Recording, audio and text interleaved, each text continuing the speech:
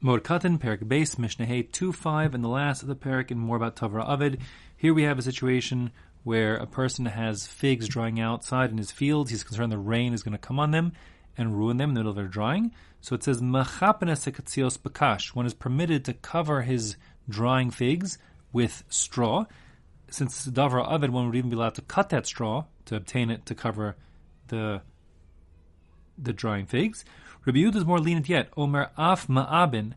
Not only can you cover the figs with straw, you can actually gather them all together into a pile, such that the top of the figs, like the figs on top, I should say, act as a shield to protect the figs lower down from getting wet from any rain, and then put kash, straw on top of that. The word ma'abin from the word av, which means to be thick, so you can make a thick pile instead of leaving them spread thinly throughout the field. Mochre peros, ksus v'kelim.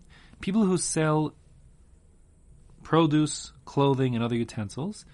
So, since those are the kind of things which potentially would not be needed on Chol HaMoed, of course, we said that if someone does need it on Chol HaMoed, he's permitted to buy it, and if one does not need it on Chol HaMoed, he's not permitted to buy it.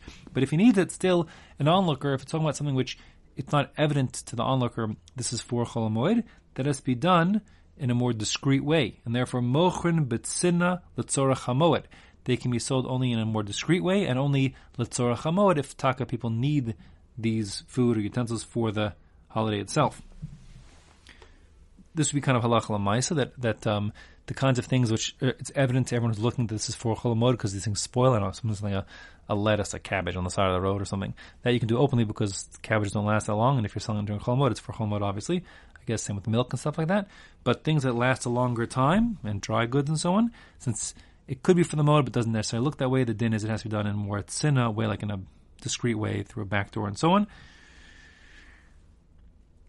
Finally, the Mishnah says, Hatzayadin v'dashashos v'garosos, people who are crafts, people who do food preparation. So these are things, of course, that are labors for them, but permitted because people need them on Chol HaMoed. It's permitted to be done, but also must be done discreetly. So the specific cases here is tzayadin. A tzayad is a trapper. So in other words, you want to get fresh venison. You want someone to trap a deer for you. He's your guy, and that's for Chol HaMoed, and can be done on Chol HaMoed. And dashashos, people who prepare, like oatmeal makers, I guess. People who prepare the cereals to be, into porridge. V'grosos, gris is like a bean. This is like a bean pounder. So he takes, fresh beans and makes them to like refried beans, whatever it is. So those guys can do their thing on Chol HaMoed. It's their malacha, but for people who need it, therefore osin b'tzina, they can do it again only in a discreet way, not in an open way, and l'tzorach HaMoed only in the quantities that would be necessary for the Chol HaMoed. They can't do a whole factory, open the factory to make the quicker oats. You can't do that. And that's what it means b'tzina, privately in l'tzorach HaMoed in quantities that are reasonable. And that's, of course, again, someone who's a professional. So people otherwise would think Quaker oats are being manufactured in a Chol HaMoed. Ooh, that's terrible. But if someone's just doing a one-off privately, he decides every Chol HaMoed, he makes special, I don't know what, he makes pancake batter for him and his friends. That's not a problem to do because he's not a professional. Doesn't look bad. Rabbi Yossi Omer, Hem hechimiru al atzman. Rabbi Yossi says, no, you can't, because there are certain people who took it upon themselves to be strict and not do these various malachas on Chol HaMoed. The Gemara says specific examples. Like, for example, it says that the merchants in Tiberia, they didn't do any transactions at all.